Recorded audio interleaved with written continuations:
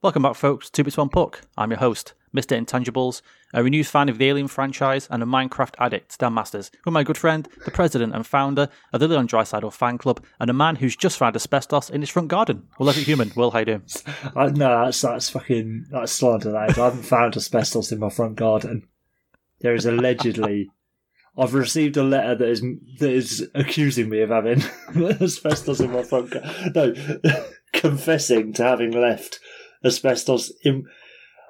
I can't... Yeah, we did this a minute ago. I haven't got anything more to say about it. I'm still just as fucking... I found out about this all of 6 minutes ago, and I'm still very confused. A, because it's asbestos apparently under a new build, and B, I haven't even got a fucking front garden. So... Forgive my confusion. I love it that the fact there could even be asbestos down there in the year of our Lord 2021, and your house was completed, being literally built, 6 months ago, if that? Over a year ago, 18 months ago. But still, okay. Yeah. Nothing's changed in that 18 months. It's still, whether they finished it yesterday or a year ago, it still was brand new built. And I'd like to think I would have noticed somebody getting a pneumatic drill, digging up my driveway, dumping a bit of asbestos down there, and then making off like thieves in the night. So this is going to be... I think this is somehow the longest long con in history, where they had the idea for planting it there about 30 years ago. They had the planning permission for the houses and everything ready to go. And they're just kind of like, let's just leave a bit of this down there. Oh, yeah, good idea. Okay, yeah, we'll do that. And then we can charge some poor schmuck to dig it up in about 30 years. The only thing that's making me think, or like making it make a bit of sense, so the site used to be... an asbestos factory. Yes, that was it. It was like a nuclear waste dump, but for asbestos. No, it used to be a mushroom farm. So I don't know anything about mushroom farming. Hang on. Go on. Your house is built on a mushroom farm. Yeah, so we've got a bit like ghosts of Toad from Mario floating about. I was going to say, it's like one of those like scary movies where like a house is built on an ancient, a Native American burial ground. but it's like, just there's ghosts, it's cursed. Like, you're cursed by mushrooms. I feel like... You're going to come down one day, it's going to be like fungus, like fungi just growing in the corners of your living room and stuff. Mate, that's enough. Take over the house. That's enough of a premise for a horror film, if you ask me. Like, there's got to be a horror film that's centered around fucking massive mushrooms or whatever, isn't there? But yeah, I don't know. I don't know anything about mushroom farming, but maybe asbestos is used in mushroom farming or something. Well, I'm sure you know something about a certain kind of mushrooms, don't you? Well, let's be honest. I mean, not that much. Just know, okay. Yeah. I know secondhand to not tell your friends that you're concerned you've pissed yourself while experiencing a mushroom trip. And then expect anything apart from confirmation that you have in fact pissed yourself, even if you haven't.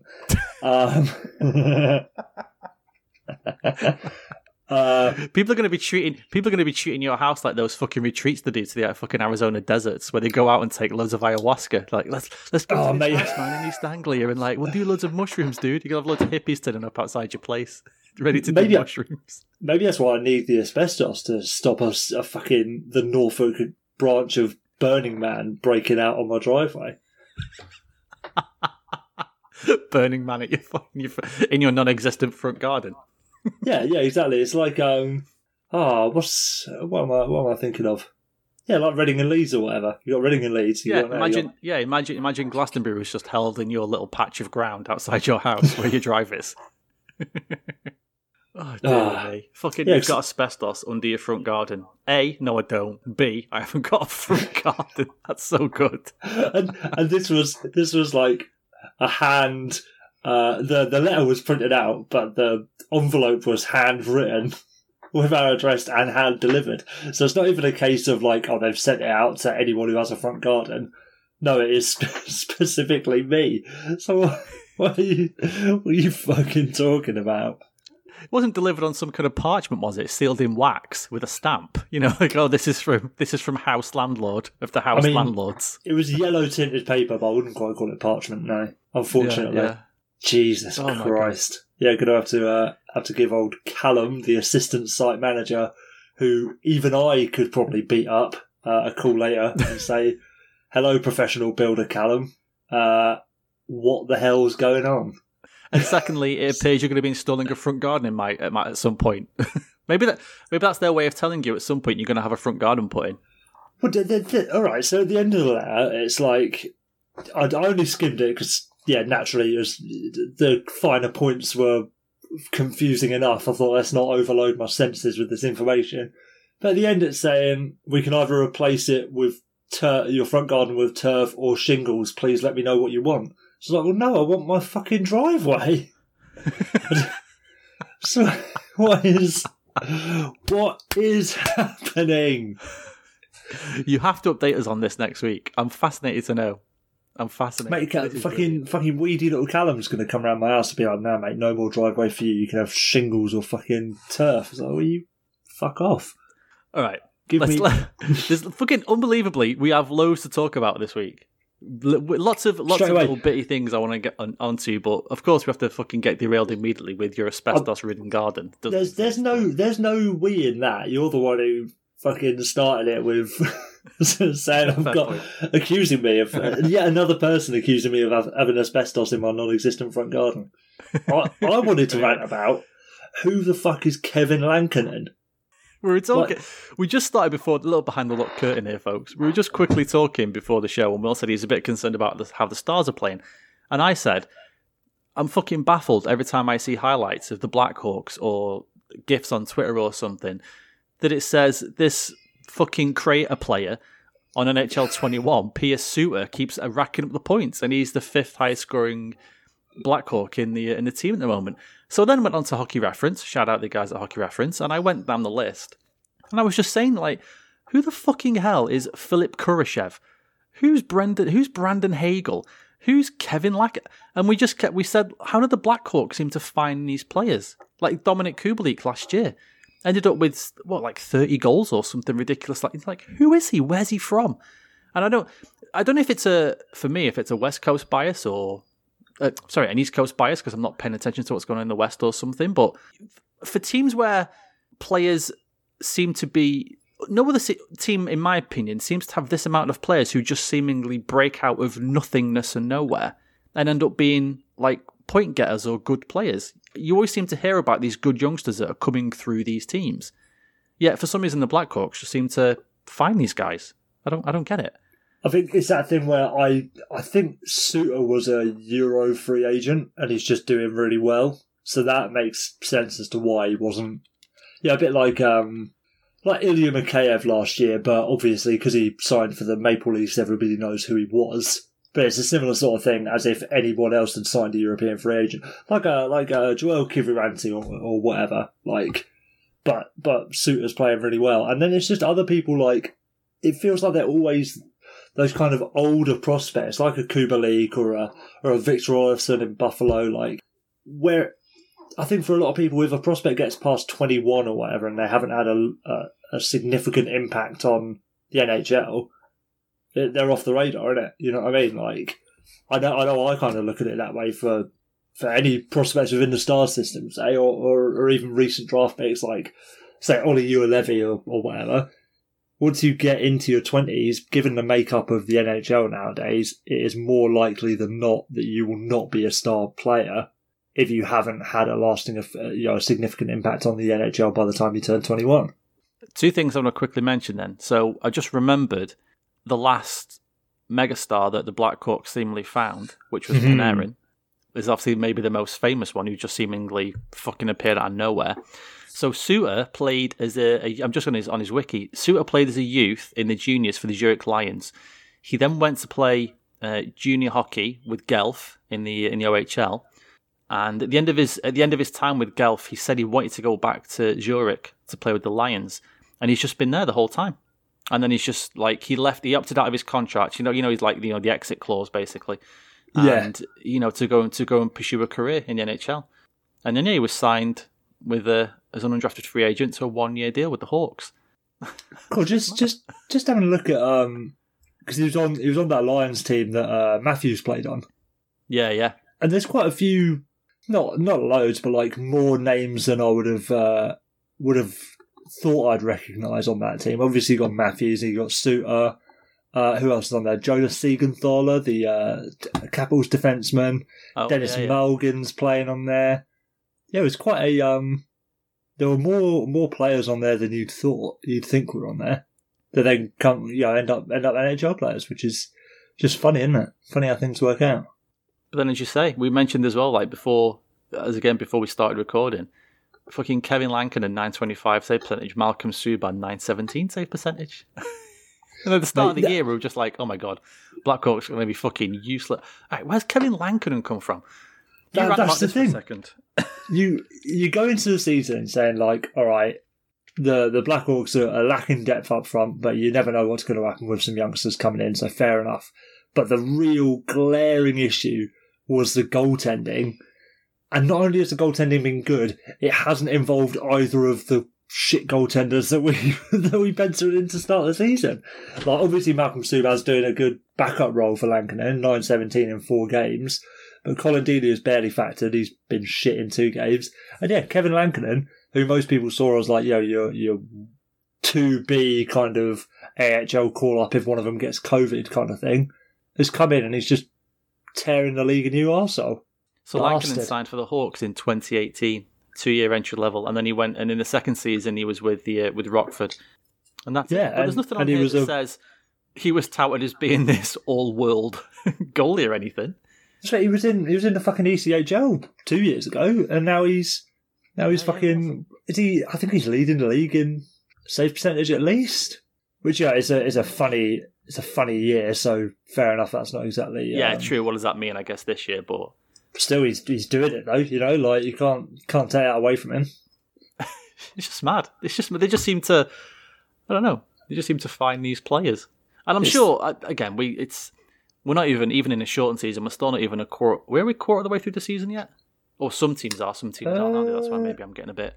Yeah. So what? Some are more than a quarter of the way through. Some are not.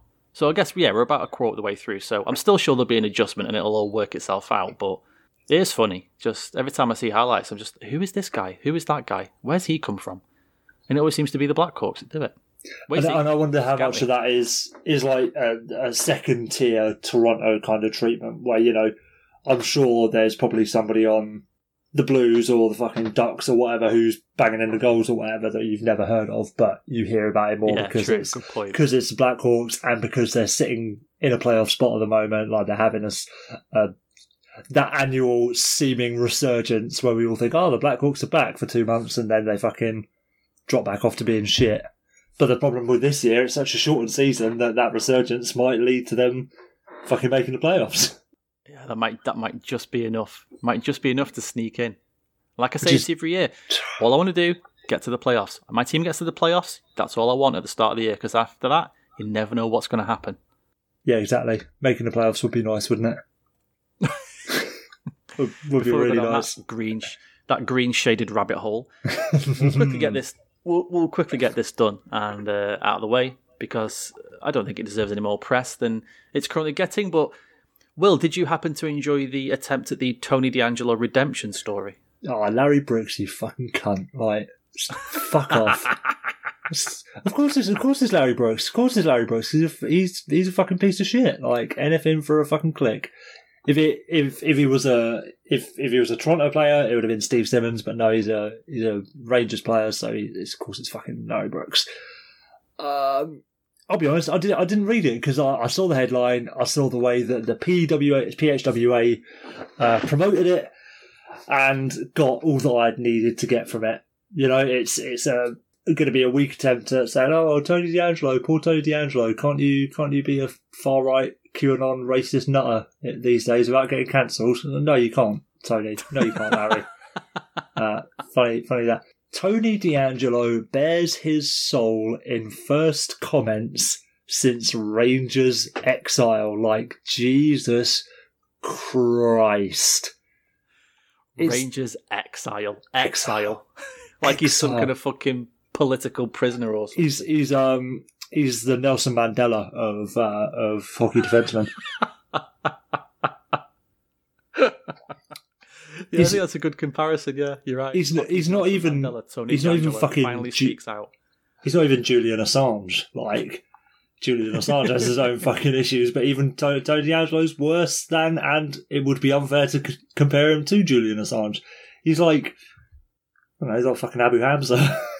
There's an hymn not heard for a few years. There you go. Yeah, I know. Pulled it out for you. Yeah, I don't know what to say about it. The thing I would say is it's extremely disappointing to see the way the PHWA promoted it. Fucking. Well, this was the second story behind the story, wasn't it? Was then that your boy Sean Shapiro jumped on Twitter and said, "Hang on a minute, what the fuck? Like, what is this? You know, I represent the Dallas side of the PHWA, and this is not good. I don't like it." So, I mean, fair play. And I know some other people did jump on and say, "Yeah, he's right. You know, this is why you fucking." It's the way it was. Like, the issue was it was the way it was framed. He's not saying that Tony D'Angelo's not allowed to say something. He is. He's allowed to say whatever he wants. And clearly, as the as you mentioned, the fucking parlor-loving racist piece of shit he is, he does say what he wants. But Sean Shapiro's then saying, well, you can't have this guy who's clearly an absolute massive prick in the dressing room to his teammates, to the general population, if you're not fucking upper middle class and white. You know, you can't frame it then like, oh, woe is me. Let's hope this guy kind of finds his feet again. That's absolute bullshit. And I'm going to, give Sean Shapiro credit for fucking saying that. Yeah, rightly so. And I think it's the PWHA's social. I don't know why I can't get that one right. PHWA. It's their like social media responsibility to promote the work of their members. Yes, I will agree there. Like, the PHWA has a right to promote the work of their members, especially someone as prominent as Larry Brooks. I completely understand that. Like, he's in the fucking Hall of Fame, for fuck's sakes. Like, yes, you would promote his work. However, scrolling through their Twitter feed now, yes, they are promoting work seemingly every day, if not every other day. They're not promoting every single writer's work out there, and they're not promoting every single piece written by even the most prominent writers, such as, like, I don't know, your Saravellis, your Friedmans, whoever it might be. So I don't think it would be out of the question to expect them to not promote this piece, or at least to promote it in a more careful way. Like, even because they copied the headline word for word. Tony D'Angelo bears his soul in first comments since Rangers exile, and then added in Brooks's tags in that. If they had put something more akin to Larry Brooks has the first interview with Tony D'Angelo since put on waivers, or since being let go by the Rangers, something far more neutral, because the wording of that headline and then the subsequent association and use of that headline by the PHWA really, really strongly indicates sympathy towards D'Angelo's case. And you can't be a union that represents writers from all across the country, all across the continent, and be seen to be sympathetic towards such a divisive political figure. All they had to put was Larry Brooks interviews Tony D'Angelo. That's all they had to write. Exactly. You don't need to write, about his fucking ex or anything like that. You just need to put preferably. That is literally the headline. You know, if you click on that, you're getting an interview with Tony D'Angelo. That's it. That's all you need to know. And if you want to click on it and read it, you can. If you don't, that's fine. But you can't, like you said, you can't frame it as being his fucking big redemption story and, oh, woe is me, I'm now training with the fucking under-12s. Good. I hope they all fucking look at you and say, what the fuck are you doing here, you weirdo? Like, I hope they all call him a pedo. I hope he gets fucking blackballed. Yeah, they need to frame him for something even more. Yeah, I appreciate that they do have that. It's an important story. I don't like that it's a fluff piece and like it's basically seemingly written to blow smoke up D'Angelo's arse and make him out to be a victim of cancel culture, etc., etc. It is an important piece nonetheless, because it is the first interview with Tony D'Angelo since his quote-unquote exile from the Rangers. Like, it is important. An important enough piece to be worth promoting and saying, here it is. But like you say, it's that lack of neutrality That's just it's unacceptable. It's unacceptable because if you're not deliberately avoiding the language that appears to support D'Angelo, you are supporting him. Like, and the words, you're fucking professional writers, for fuck's sake. Like, surely you know the weight of words and how sort of influential they can be. Exactly. And then Mark Madden, who is somebody I've known about for years and years and years, had a comment which was on Twitter, so replying to Sean saying, "Oh, so Tony can't put his side of the story out there, can he?" And I was thinking, yeah, he can't. You know why? Because he's had 75 chances. I don't want to hear his side of the story now. Sorry, Tony, you had your chances, and then more chances, and then more and more and more. And you kept fucking ruining it. And at some point, I'm going to say, yeah, you know what? I don't even want to hear what you've got to say anymore. I don't want to hear what he's got to say. I couldn't give two shits about him. Like I said, I hope he disappears to Russia and then fucking falls through the ice or something when he's fucking going skating or some shit like that. I don't want to hear from him ever again. So yeah, Mark Madden, I don't want to hear his side of the story. Just because I don't think he deserves to have a side of the story anymore. That's it. And, you know, I get it. Free speech is a thing and all that kind of stuff. But at some point, you got to say, yeah, you've lost your right now to free speech. Like, it's kind of, it should be a privilege to be able to say what you want. And if you're going to abuse that, then, yeah, sorry. Yeah, I don't want to hear from you anymore. You can just disappear. Tony is allowed to speak his piece on Parler. Yeah. That's it.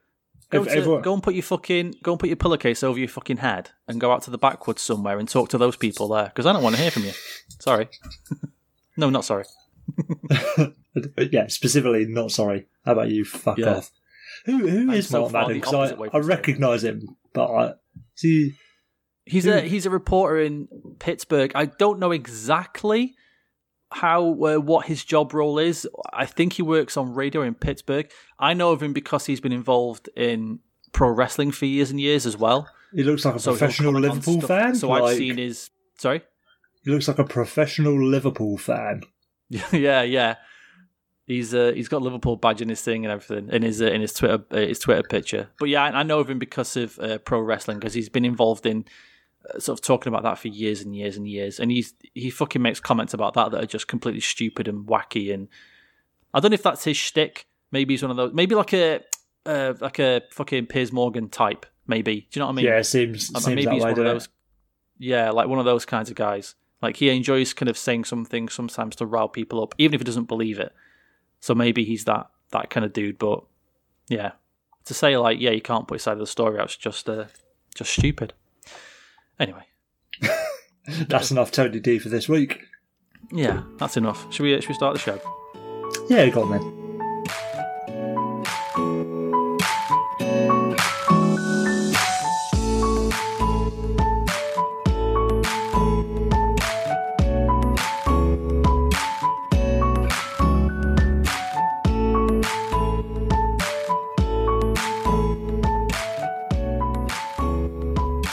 As we say every week, we're going to mention the first stars of the week. And this week, it's Cam Atkinson, who's some hockey player apparently, and Dr. Laurie Homamer, who is, as I've just clicked off the bloody thing, there we go, Ohio Health Medical Director of Provider and Associate Wellbeing.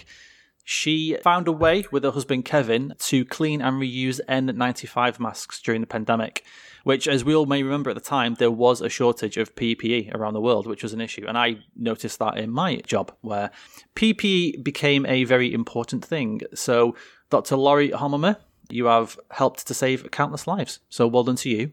You are the real legend. Big up to you, Laurie. There we go. All right. As always, we're brought to you and sponsored by the fine folks at Wave Intel. Let Jason and his team guide you through the season with all their fantastical data and beautiful stat sheets. As I say this every time, they are easy to read, easy to look at, easy to digest. And as I mention again all the time, I love their comparison charts. You want to see how two players in the same position stack up against each other? Dead easy to do on Wave Intel. Wave Intel, online and on Twitter, being smart so you don't have to. Check out Three Men and Their Babies podcast, hosted and produced by me. Look for the blue background or find it under @men_babies on Twitter. And we are on iTunes, Stitcher, Google Podcasts, Amazon Music, and not just listen to podcasts and being played while you do something that involves listening to things. And if you can leave a nice review where you listen, that would be great.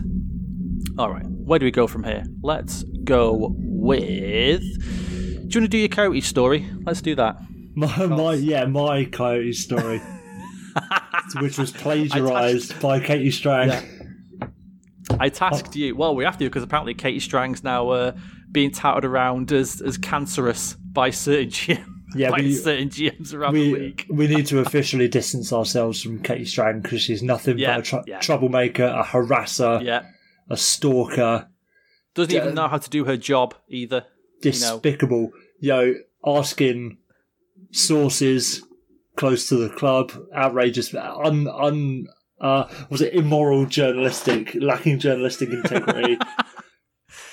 Immoral journalistic integrity by saying things such as, have you got a quote? I mean, it's a slippery road, isn't it? It's a slippery slope. Asking really unfair questions like, I heard you didn't get paid last month. Can you tell me about that? Yeah. Have you got an opinion on this? Looking forward, really excited for this despicable person's redemption story in the New York Post next week with Larry Brooks. Katie Strang on her Katie exile. Strang talks since her Coyotes exile. Her first interview. No, to be clear, we love Katie Strang. And this is what I was going to go on to. Let me just quickly say. The stupid thing about stuff like this is you can clearly tell that some people are just so fucking tone deaf. Of all the reporters you're going to question about integrity, you're going to question Katie Strang, one of the absolute best reporters out there. I mean, just fantastic. She does such good work, and you can just tell they've got no fucking clue. Because they would just be like, oh yeah, some woman reporter. What does she fucking know? Like, God, you got no idea, have you? You idiots. But then, apparently, according to the article, not surprising for the Coyotes. Mate, it's I don't understand it. I just don't understand it. Like, so it's basically I didn't see any of this coming personally because I thought all the stuff with Alex Morello and the Morello group taking over the Coyotes was fairly, like they'd had their trials and tribulations because of the in the wake of John Shaker leaving and like the whole stuff with the draft picks and like the inappropriate testing of draft eligible players. But yeah, this it seems like shit is fucked. Like it's rotten to the core with the Morello group. I know there have been some issues with payment over during the stoppage last season, but in the break between the COVID break before we finished the season in the bubble. But that kind of, it was bad, but it kind of didn't register as great a problem as it seems to be, given the times, because everyone's struggling with money. You could look at almost any team around the league and see similar cases where people hadn't been paid, people had had to be let go, whatever it might be, and you could kind of chalk it up to COVID. But with the level of detail that Katie Strang has gone into in this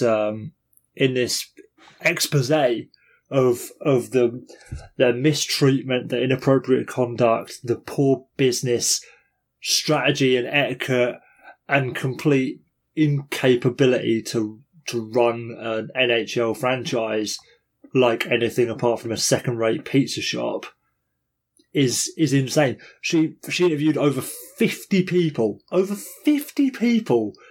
connected to the Coyotes, former employees from multiple departments, suppliers, and people who have got business relationships with the club, even current employees as well, anonymously, obviously. And it basically sounds like after Paul Fenton got fired by the Wild, he had a Freaky Friday swap with this pizza geezer and then bought the Coyotes and carried on with his abusive employees, basically. Like, it's situations like, members of staff not being paid, which is, compared to some of the other stuff in the article, relatively tame. But still, if you're a multi-billionaire, apparently he's worth $2 billion, and you've just bought one of the most maligned, financially unstable clubs in the NHL, in probably sports history, as far as major league clubs. I'm not talking about Championship or League One or League Two clubs. Top tier clubs, how can you come in and buy that franchise and have such unequivocal backing from the GM saying this is the guy's that he's sorted it, and then be missing paychecks? They've been missing bonuses for existing players and draft eligibles, which has ended up with agents getting involved, going to the PWHA, filing grievances with the league itself. There's just so much. There's so much. There was an issue with this guy called Paris. What was his first name? Paris. Something Paris. Kevin Paris? David Paris, who has worked in sales for the Coyotes, or worked in sales for the Coyotes for 17 years. So selling season tickets, suites, whatever it might be.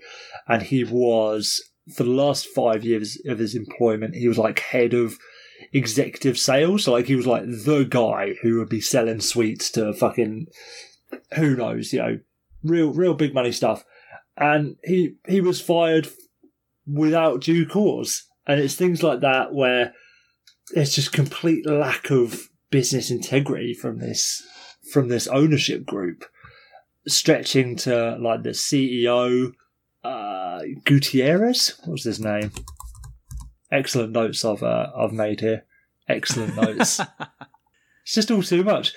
Xavier Gutierrez dressing down people in meetings, and this isn't even for somebody turned up late, their shirt was untucked, whatever it might be.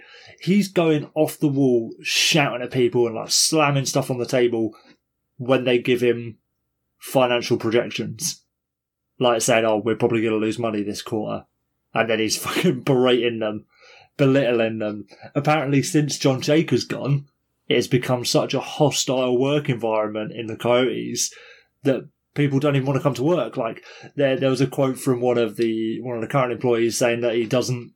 It's a silly little thing, but really shows the atmosphere. He doesn't wear any Coyotes branded merchandise outside of work now.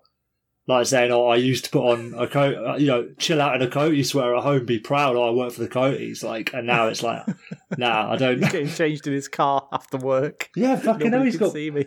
Pulls on a grey t-shirt that says Arizona Hockey and he's fucking getting PTSD from it. Christ. And it doesn't even just stop with the ownership group. Like, the ownership group are apparently dysfunctional as far as like an NHL ownership group go. Like, it really comes down to like they're trying to run it like a penny pinching business.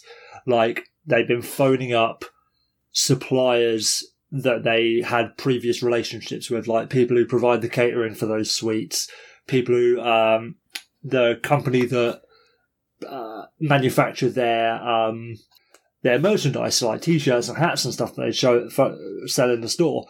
They'd be phoning, high-level members of this ownership group would be phoning those suppliers up and basically reneging on the contract, saying, "Well, we didn't sign this contract, this is unfair, blah, blah, blah."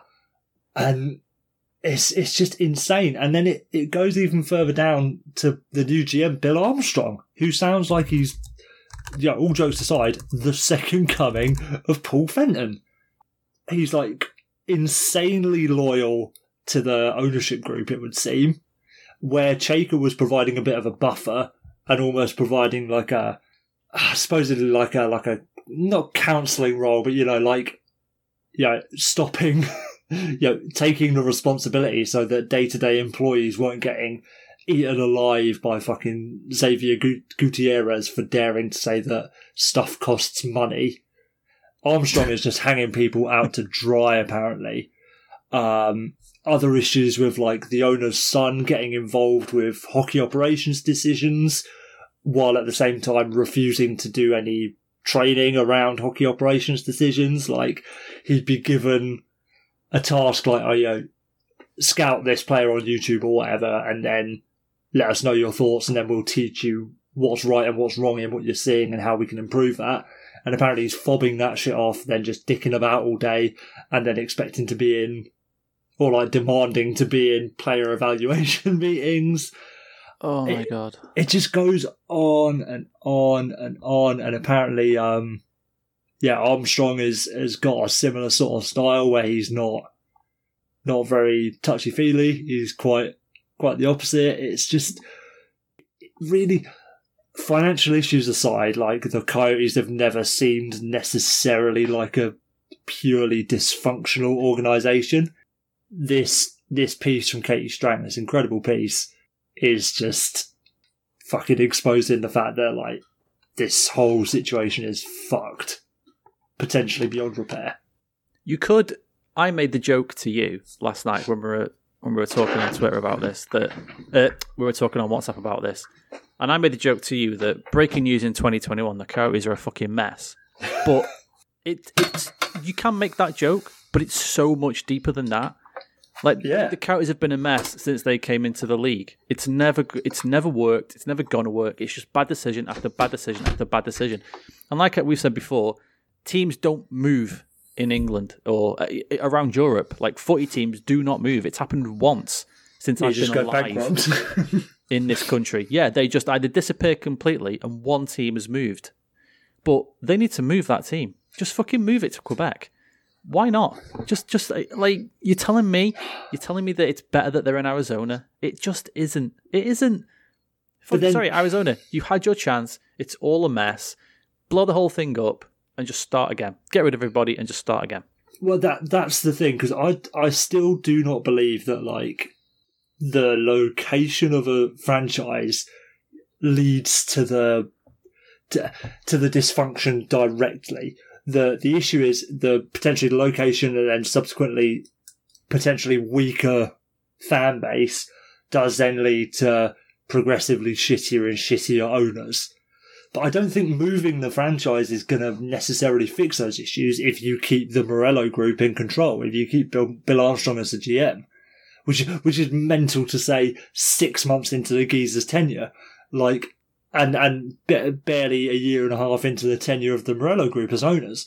This is a problem that is from the top down. So unless you get rid of those owners, moving them to Quebec it's just going to change the fucking language of their press releases when they accuse Renard Lavoie of being an incompetent journalist. Saboteur. Do you not think, though, that if you're because they're in Arizona, they're just shoved away in the corner, nobody pays attention, and it's not a thing. If this was happening in Quebec, or even if this was, if this was happening, pick a mid-level hockey market, there would be way more day-to-day report, not just about this article. I mean, like, day-to-day stuff. Because we joked about, we talked about the missing payments of bonuses in the bubble last year, last season. And it was being reported then, and we talked about it. But I didn't hear anyone else really talking about it. It was on Twitter a little bit, and like a little headline here or there. But there was no kind of massive look into it. If you're going into... If this is happening in Quebec, I mean, it is news... Because we know what those markets are like for news and the media and all that kind of thing. And maybe sometimes... And I know we kind of rail on Montreal and Toronto and the way their media handles things, but maybe certain franchises need that to keep them true. That there's 15 reporters ready to report on the same story, and your shit better be together, because if it's not, you're going to get called out. Whereas with the Coyotes, it's more that kind of, well, it's that Coyotes, isn't it? What do you expect? That's very true, and I think you're spot on, and that echoes something that Ian Mendes was saying on the Athletic Hockey podcast this week about I forget what it was in reference to, but it was basically saying, look, without the media scrutinising and being negative about hockey teams, there would be no drive to improve necessarily. And I think that's absolutely true. But if the league itself is responsible for whether Arizona moved to Quebec, with the knowledge that there would be more scrutiny on them and there would be more investigative reporting into what's happening in the day-to-day of the Coyotes, why would Gary Bettman want to fucking move it there? The last thing he wants is more eyes on this thing. I bet Katie Strang has had a fucking call from Gary Bettman, especially after Bill Armstrong tried to grass her up. Where's the quote? I've got the quote here. Hold on. Yeah, word for word. After delivering a lecture on journalism ethics, Armstrong asked this reporter, Strang, what she thought would happen if he were to tell general managers around the league about how she did her job.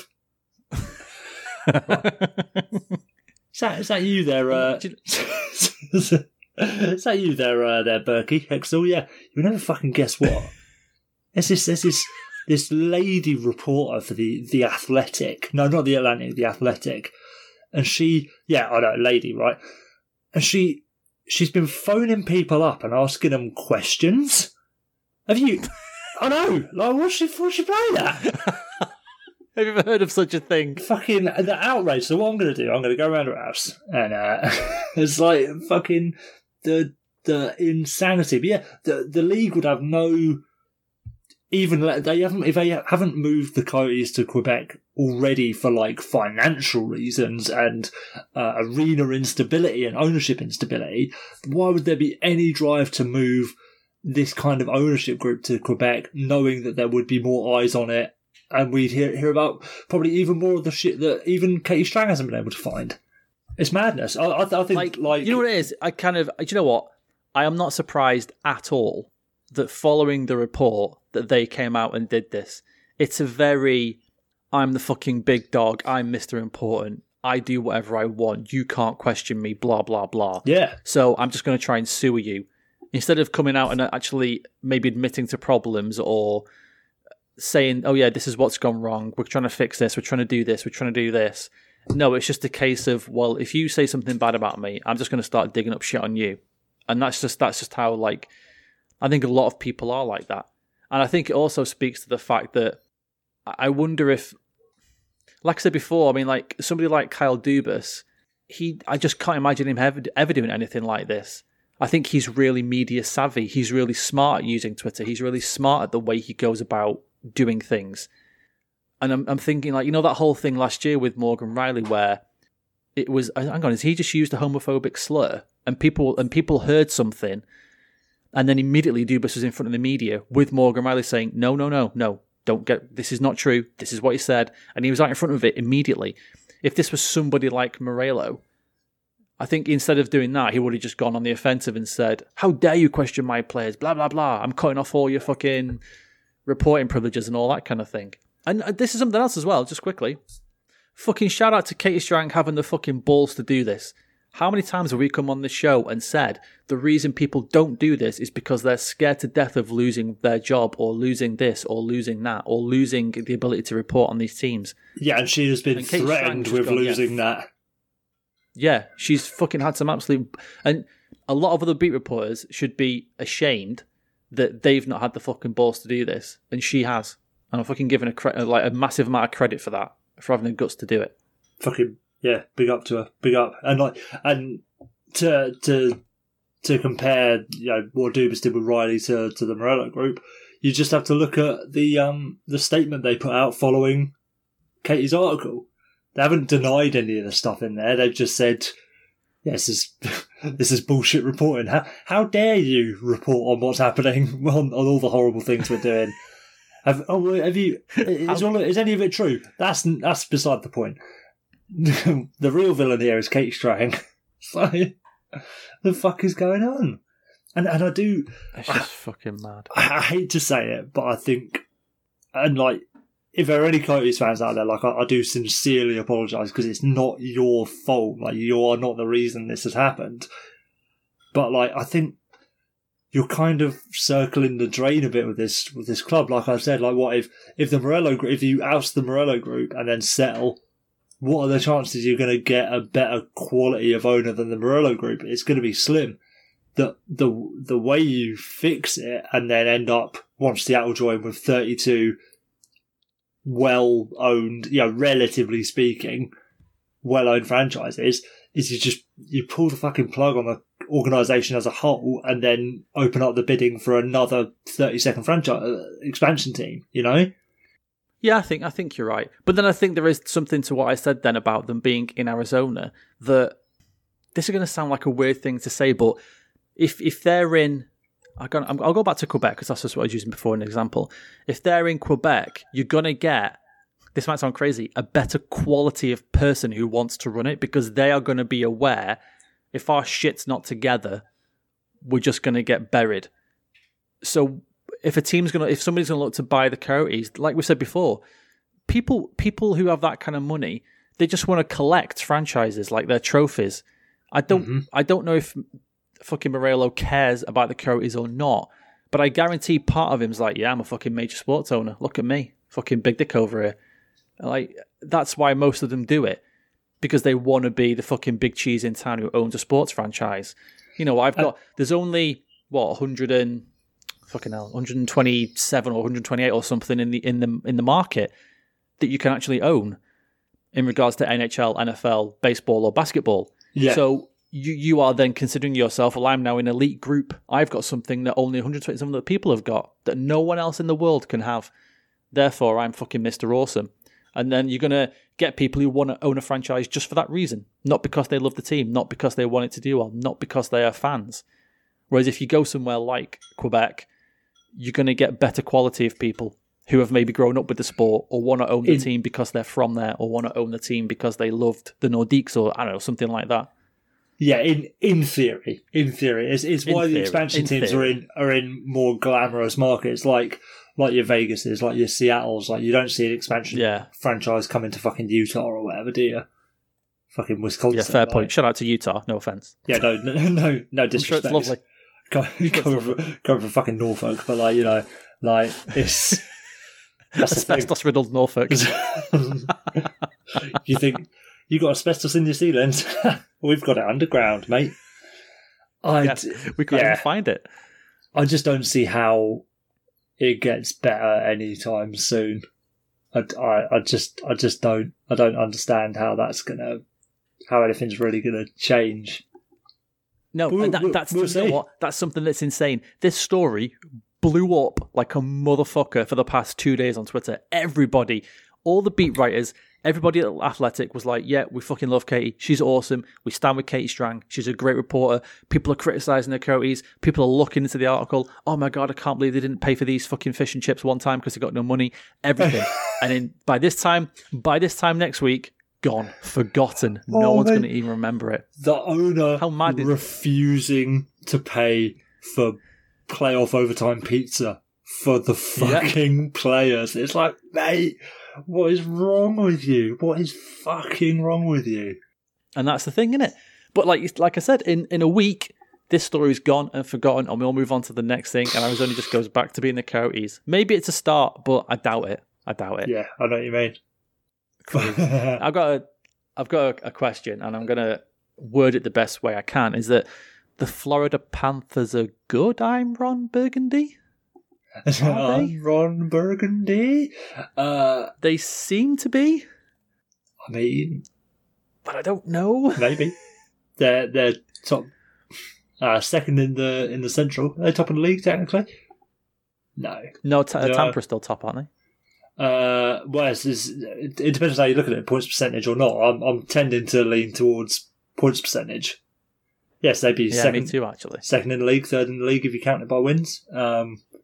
I mean, but still, yeah. Again, like, you can only go by what you're seeing, and again, with a shortened season, you kind of have to believe what you're seeing now. Like, even if things do level out, like, we're almost a quarter of the way through the season and they're doing really fucking well. Like, I don't know if we're past that point of the Thanksgiving cutoff for this season, whatever that would be. Whatever that date equivalent would be. But let's say, let's be British and say it was yesterday, Pancake Day. Let's say Pancake Day is the new Thanksgiving. Big up St. Pancakes. The patron saint of pancakes, John Pancake. I reckon this is. Yeah, why not? Why not? Beating fucking Tampa. Beating, who else have they fucking dispatched on this march to glory? It's looking at that. I have got to mention, because I was thinking, oh wow, so they've actually, before I looked into it, obviously I looked at the standings just today and I thought, we have to talk about Florida, because they're the perennial forever and ever and ever. Okay, this year is going to be Florida's year. This will be the year. Well, now that the Hurricanes are officially contenders, yeah, they've taken up that Carolina mantle. And I thought, well, clearly now the goalies they're getting good goaltending, sorting themselves out. Bobrovsky's still terrible. They're winning in spite of him. .884 save percentage, minus 4.5 goals saved above average. That's fucking mental, isn't it? Yeah, his backup, Chris, I don't know how to say his name, Chris Dreiger. Either way, Chrissy D in between the sticks there. He's only played one game less, and he's at a 926, 3.9 goals saved above average. So you look at a situation here where Bob's going to be the most expensive backup in league history if Chrissy D keeps doing his thing, which is madness, utter madness. Like, yeah, I don't know what to say about it. I really, really don't know what to say about it because I don't think they're necessarily playing particularly well, are they? I don't know, but they're 9-2-2. So, but then you know what? It's that division though. It's that division. You should be able to beat Chicago. You should be able to beat Detroit. You should beat Nashville. We predicted at the start of the year. Nashville, not very good. So there's a bunch of games already. You could probably split. The thing with Florida is they've always had the players, haven't they? We've said that for years. They've always had the good players. They've just never put it together. You would hope to split against Dallas. Okay, fair enough. You're probably going to lose more than not against Tampa, and you're hoping you should split against Columbus. But it looks like all of their season series, they've basically split them, really. And then they've got 2 out of 3 against Tampa, which is great going. They split against Detroit, split against Nashville, split Columbus, beat Detroit twice in their first meeting, and beat Chicago twice. Like this is it. They're basically playing 500 and getting the wins that they should do, like against your Detroits and your Chicagos and your Nashvilles. Like it's enough that they're probably going to do it. And I was trying to get it earlier when we were just talking off air. The points percentage thing now, it kind of, for me, like takes away the mystique of games in hand compared to like, yeah, a lot of. So like, yeah, the Stars have got a bunch of games in hand, but you can see their points percentage clear as day on the standings page. So you're saying, well, based on how we've been playing so far, those games in hand still aren't going to get us above Chicago or Carolina or Florida sort of thing. So you kind of just need to. The proof's in the pudding, as they say, really. Like they're fucking 9-2-2. How can you not say that's a good club when you're a quarter of the way through the season, or even a fifth of the way through the season? That's still fucking enough. The only thing is going to be the goalies. That's all. Is if they start to say, okay, well, we've got to ride out Chrissy D now because Sergei's not doing it, and then can he then? We've seen before plenty of times like a backup plays well. Shout out Scott Darling, and you think, well, that guy should be a number one guy. And then it turns out, no, he's not a number one guy, and he never should be. He's a very, very good backup. And if they decide to then to be fair, actually, maybe that's the thing in it. Like, shortened season, he can handle the workload. Maybe, and they're not even riding him like Bobrovsky's had the more starts out of them. Yeah, no, but I mean, if they do start to go with him because he's obviously playing better, like way better. Then if they start to use him more and then he starts getting okay, you're playing 3 out of 5 or you're playing 6 out of 8 or whatever it is, can you then handle it? But then you need to handle it for one season, don't you? You need to do it for 1 year. And that's what I've said a million times. Why would you spend $10 million on a goalie? You don't need to. It's fucking mental, isn't it? But then... We've already mentioned fucking Chris Dreiger and fucking Kevin Lankinen. Like, 2 guys you no one had heard of before last year. The thing with if the Panthers choose to go with the 920 goalie as opposed to the 884 goalie, they've still won 5 out of 7 with Bobrovsky in net. Like, yeah, it's a fair point. It's not a fair point. And I think that's another thing with this season. There are so few games to be played that if you get shellacked in a game, which I think Bobrovsky has been, like they give up. Was he in net when they gave up 6 at Tampa? Like that can fuck up your save percentage. That can fuck up your goals against average. Like, yeah, true. That's fair. Yeah, so So he gave up the 6 against Tampa, and that can mess you up. To be fair to Bobrovsky, in the last few games at least, he's done well in the games that they've won. A couple of shit games here and there, and it's going to make a hell of a difference. But yeah, point being, the Panthers are, even though they are sort of running a bit of a tandem, they are still winning in spite of the goaltending full stop. It doesn't matter if they've got a good goalie in or a bad goalie in, they're still fucking winning. So why not subscribe to it? I wouldn't want to say, oh yeah, they're now contenders or whatever, but fucking who knows? Winning breeds confidence, doesn't it? Just keep winning. Sure does, especially if you've already got, one of the best coaches of all time in Coach Q, and like we said, at forward at least, a very good, very very capable roster. Or the most underrated player of all time as well. Of all time that's ever been for the past rated or 6 years underrated. in a row. Yeah, never been rated for the past 6 years in a row. Not even once. Did you see? Been rated. Did you see the third period shots from the Sabres Islanders 2 nights ago? No. The Sabres had 0 shots on goal. Oh, mate. 0. We can't do a Sabres chat because we just can't yet. We've got to wait a little bit because we had a big Sabres chat like during the off season. I think how in the fuck do you have 0 shots on goal? How is that even possible? And they're bottom of the East. I think all you can really say about the Sabres at this point is like, fuck, if it weren't happening this year, mate, it's fucking over. Like, it ain't ever happening. No.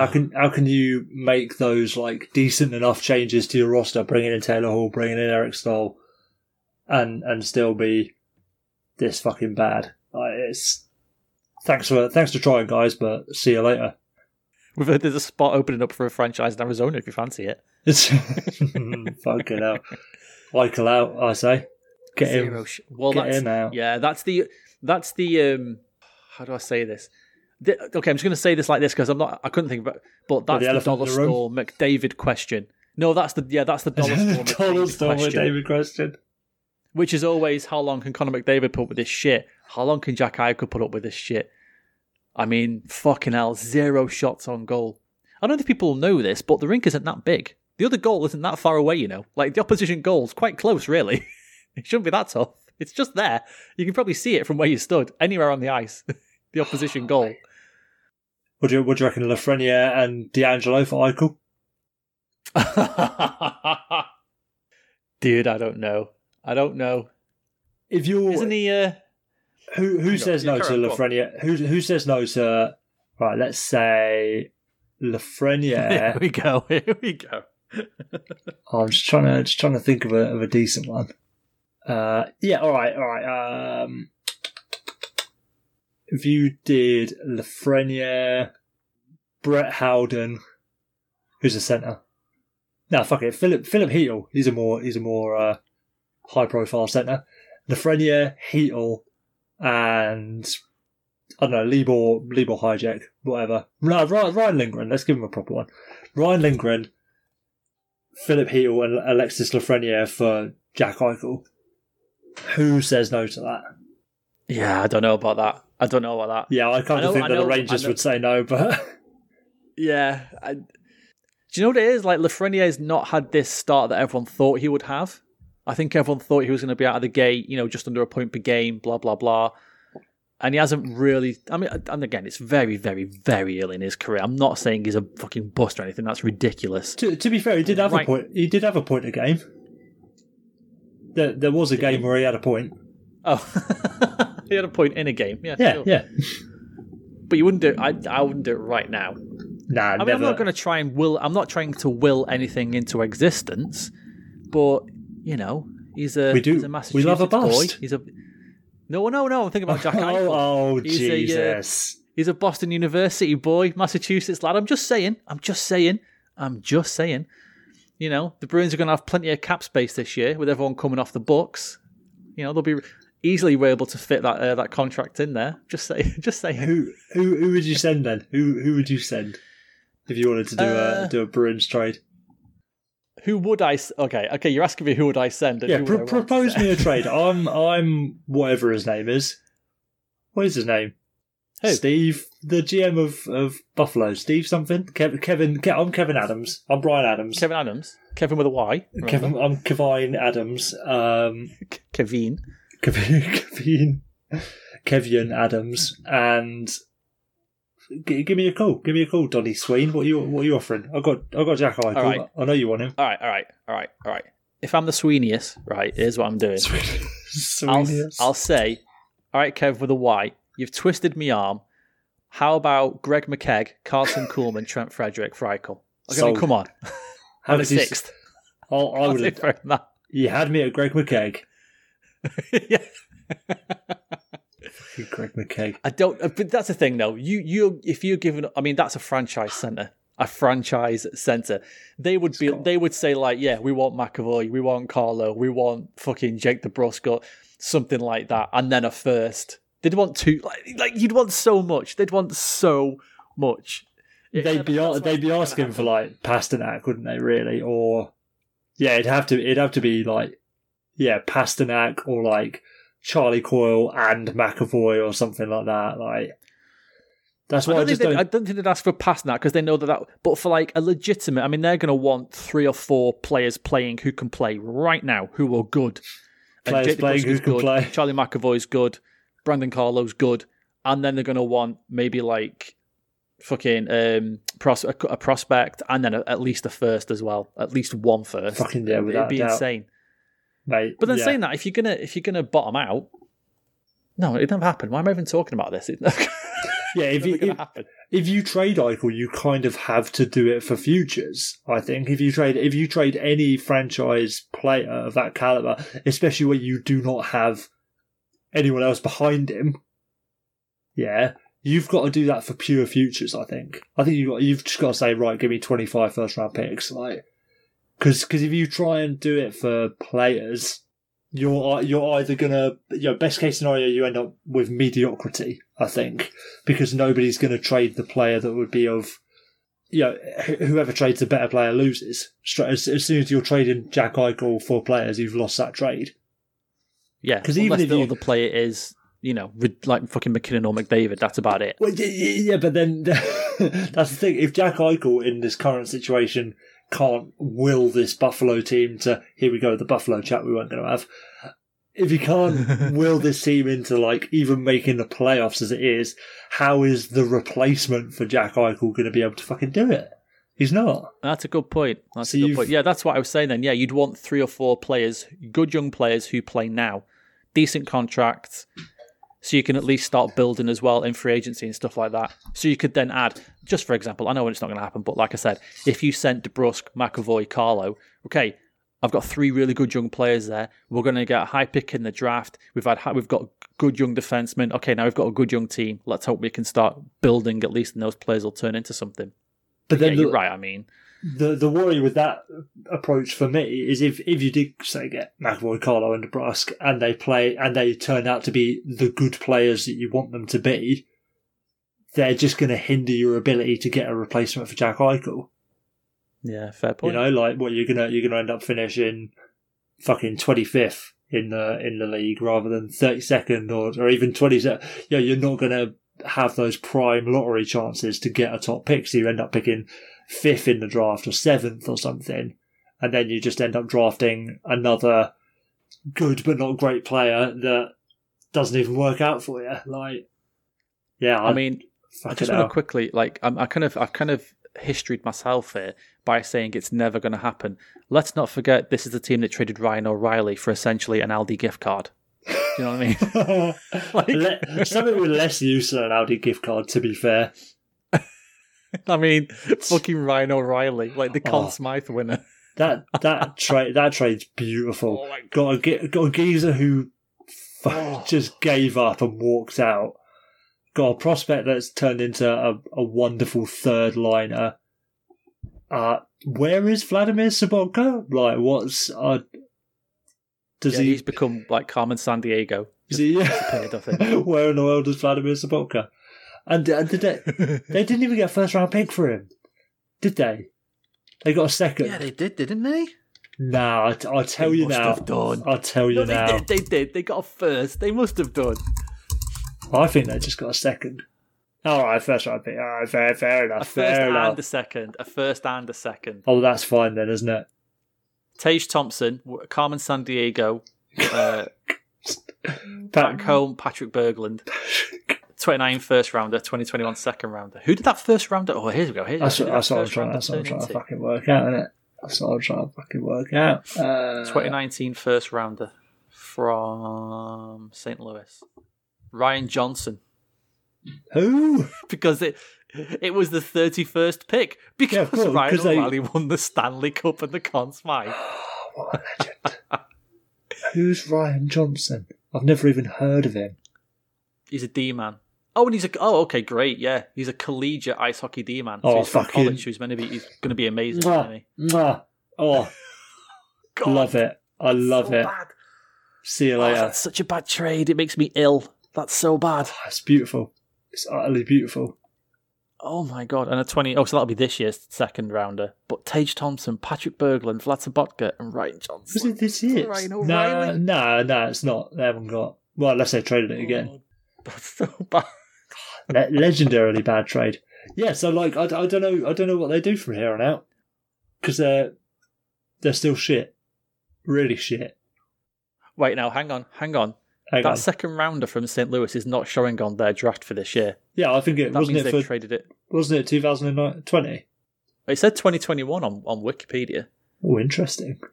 Hang on. Okay, now we've got Hang again, on. this is for the Sabres chat we didn't want to have. I know. Jesus Christ! Oh no, I've got it. I'm getting there. I'm nearly there. But sometimes when the comedy's right in front of your face, you can't avoid it. You just have to run with it and go with what's there. It's literally impossible. I've nearly. Here we go. Traded away. It did get traded away, didn't it? Jesus, what a mess. The Kings have got it. Okay. What did the Sabres get back? All right, so the Sabres got it for Ryan O'Reilly for a second straight up. A second and nothing else. It's what it's going to end up as. It's going to be a second. It's going to be a second and Tage Thompson, and that is it. Oh my god. 3 years later. They then traded. Welcome to the Boston Bruins, Jack Eichel. Oh yes, Yeah, let's go okay. now. So then go. a realistic trade there would be what Matt Grzelcyk, a second. And like just some rant. That's it. That's it. Steven Yeah. Kampfer, that'll do. Like I said, Greg McKegg, that'll do. Greg McKegg, No. Steven Kampfer, Matt Grzelcyk, and a second for Jack Eichel. Sold. The Sabres sent that second to Vegas for Colin Miller, and then Vegas sent that second to the Kings for Alec there you Martinez. So it's basically turned into Tage Thompson, the rights to somebody who's going to hop or not be any good, and Colin Miller, which is not very good if you ask me. Right, so just to finish this off, the St. Louis Blues acquired Ryan O'Reilly in exchange for Colin Miller, Tage Thompson, Vlad Sobotka, Patrick Berglund, and a defensive guy from college. Who seems to be doing right. He's got 18-18 at the University of Minnesota this year. He had 4-7 at the World Juniors. And to be honest, whether he's good or bad doesn't matter, because even if I'm the worst player in the NCAA, I'm not signing with the fucking Buffalo Sabres at this point. Yeah. Oh God, Criminal. All right. Criminal. And the Blues got Ryan O'Reilly, the Stanley Cup and the Conn Smythe. A Conn Smythe, Selke winner. a parade. It should be that. It should be the St. Louis Blues acquire Ryan O'Reilly, a Stanley Cup, a parade, historical moments. The Sabres get this. The Sabres get the Aldi gift card. Oh my God. It's criminal. Unbelievable. Is Colin Miller even still a Sabre? Yeah, he is. Yeah, he is, yeah. He is. Why aren't people? This is one of those things. Like I said, this is the Coyotes thing. Why aren't people waking up every day going, "Fuck that Ryan O'Reilly trade"? Do you remember that? How is that not the lead story on every ice hockey show every day? It's so bad. Too much nonsense that happens, isn't it? Yeah, speaking of nonsense, what do you think about the Vegas Knights shiny helmets? Okay, I love the helmets, but they didn't work with that jersey. Yeah, I agree. It doesn't work. They need their gold jersey. Yeah, that's to go full fucking C-3PO. Because I heard about it. I heard about it after the fact, and yeah, I thought, okay, they must be wearing them with those thirds. But yeah, it looks dumb. Looks dumb with that jersey. Like really, really stupid. Where the majority of their colour scheme is grey or black, you just got these fucking dumb helmets on. again, I love them. Just like it just looks stupid. Yeah, it does. It doesn't work because I don't know.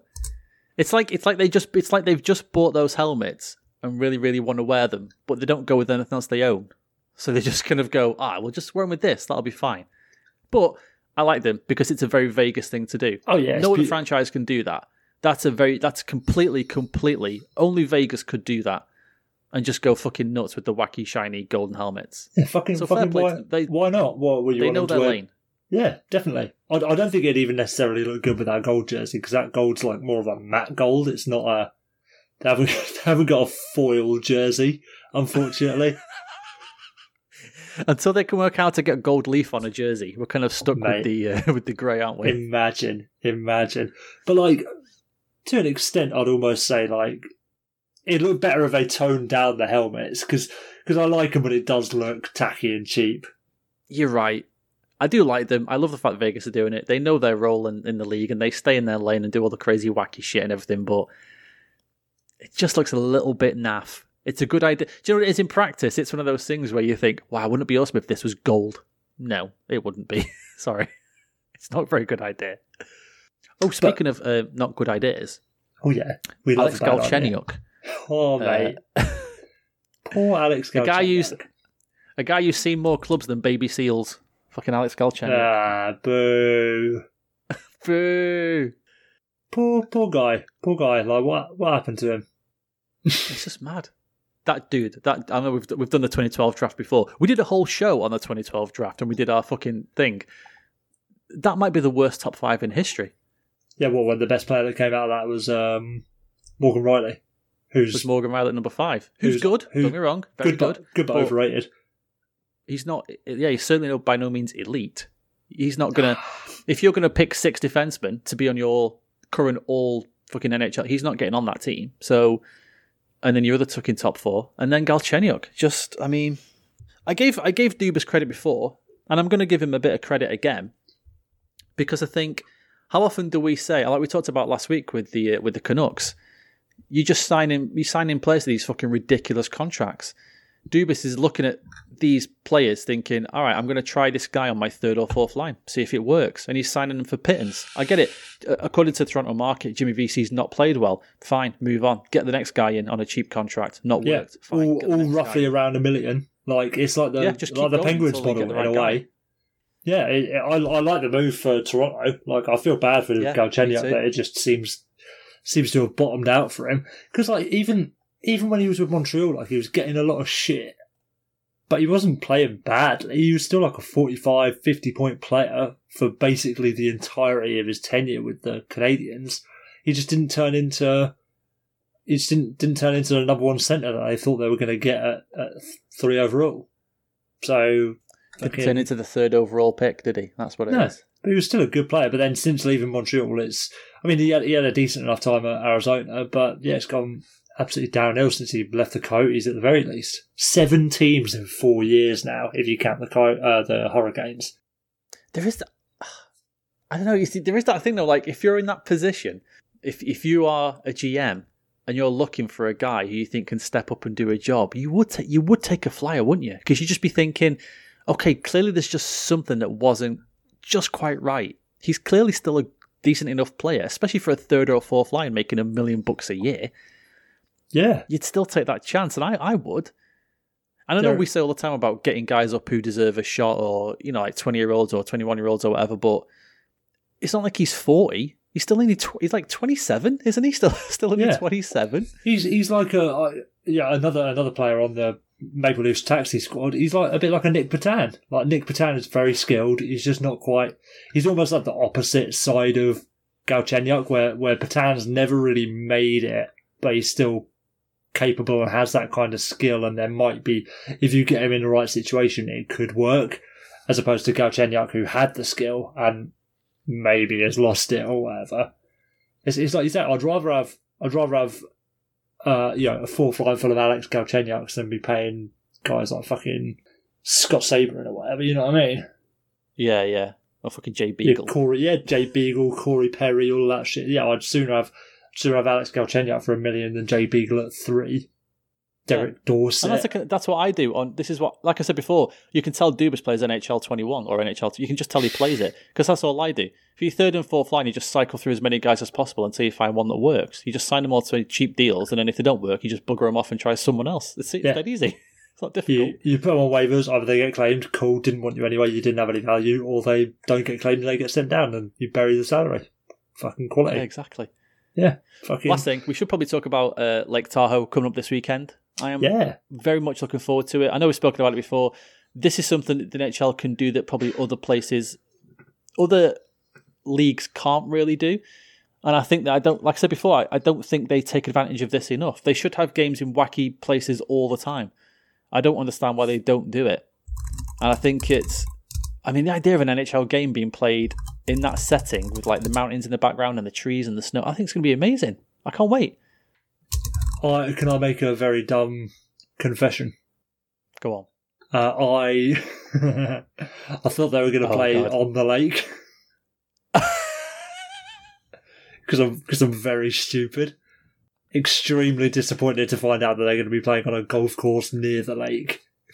Which is still pretty cool, playing on a golf course rather than just in generic baseball stadium number 75. Yeah, exactly. College football stadium in somewhere cold. .html. Yeah, exactly. So it still looks like it's going to be cool. It feels like we haven't had as much of like a build up to the site this year as we've had for like other places. Like, you would have thought as well that they could have are they going to have fans there or not, or even at least a few people because it's outside. I think there's going to be like family and shit. All right. There's like fucking 40,000 people at the Super Bowl, for fuck's sake. Oh, mate, it's ridiculous, mental, isn't it? Fucking mental. It's outside. So it's fine. But to be fair to other sports, I know, I don't like this for a lot of reasons, but in 2011, the NCAA had a college basketball game on an aircraft carrier, on the deck of an aircraft carrier. I love it. It's pretty cool. We don't like war in my house, but that's pretty fucking cool, man. It looked cool as well. I think they've done some other similar sort of stuff.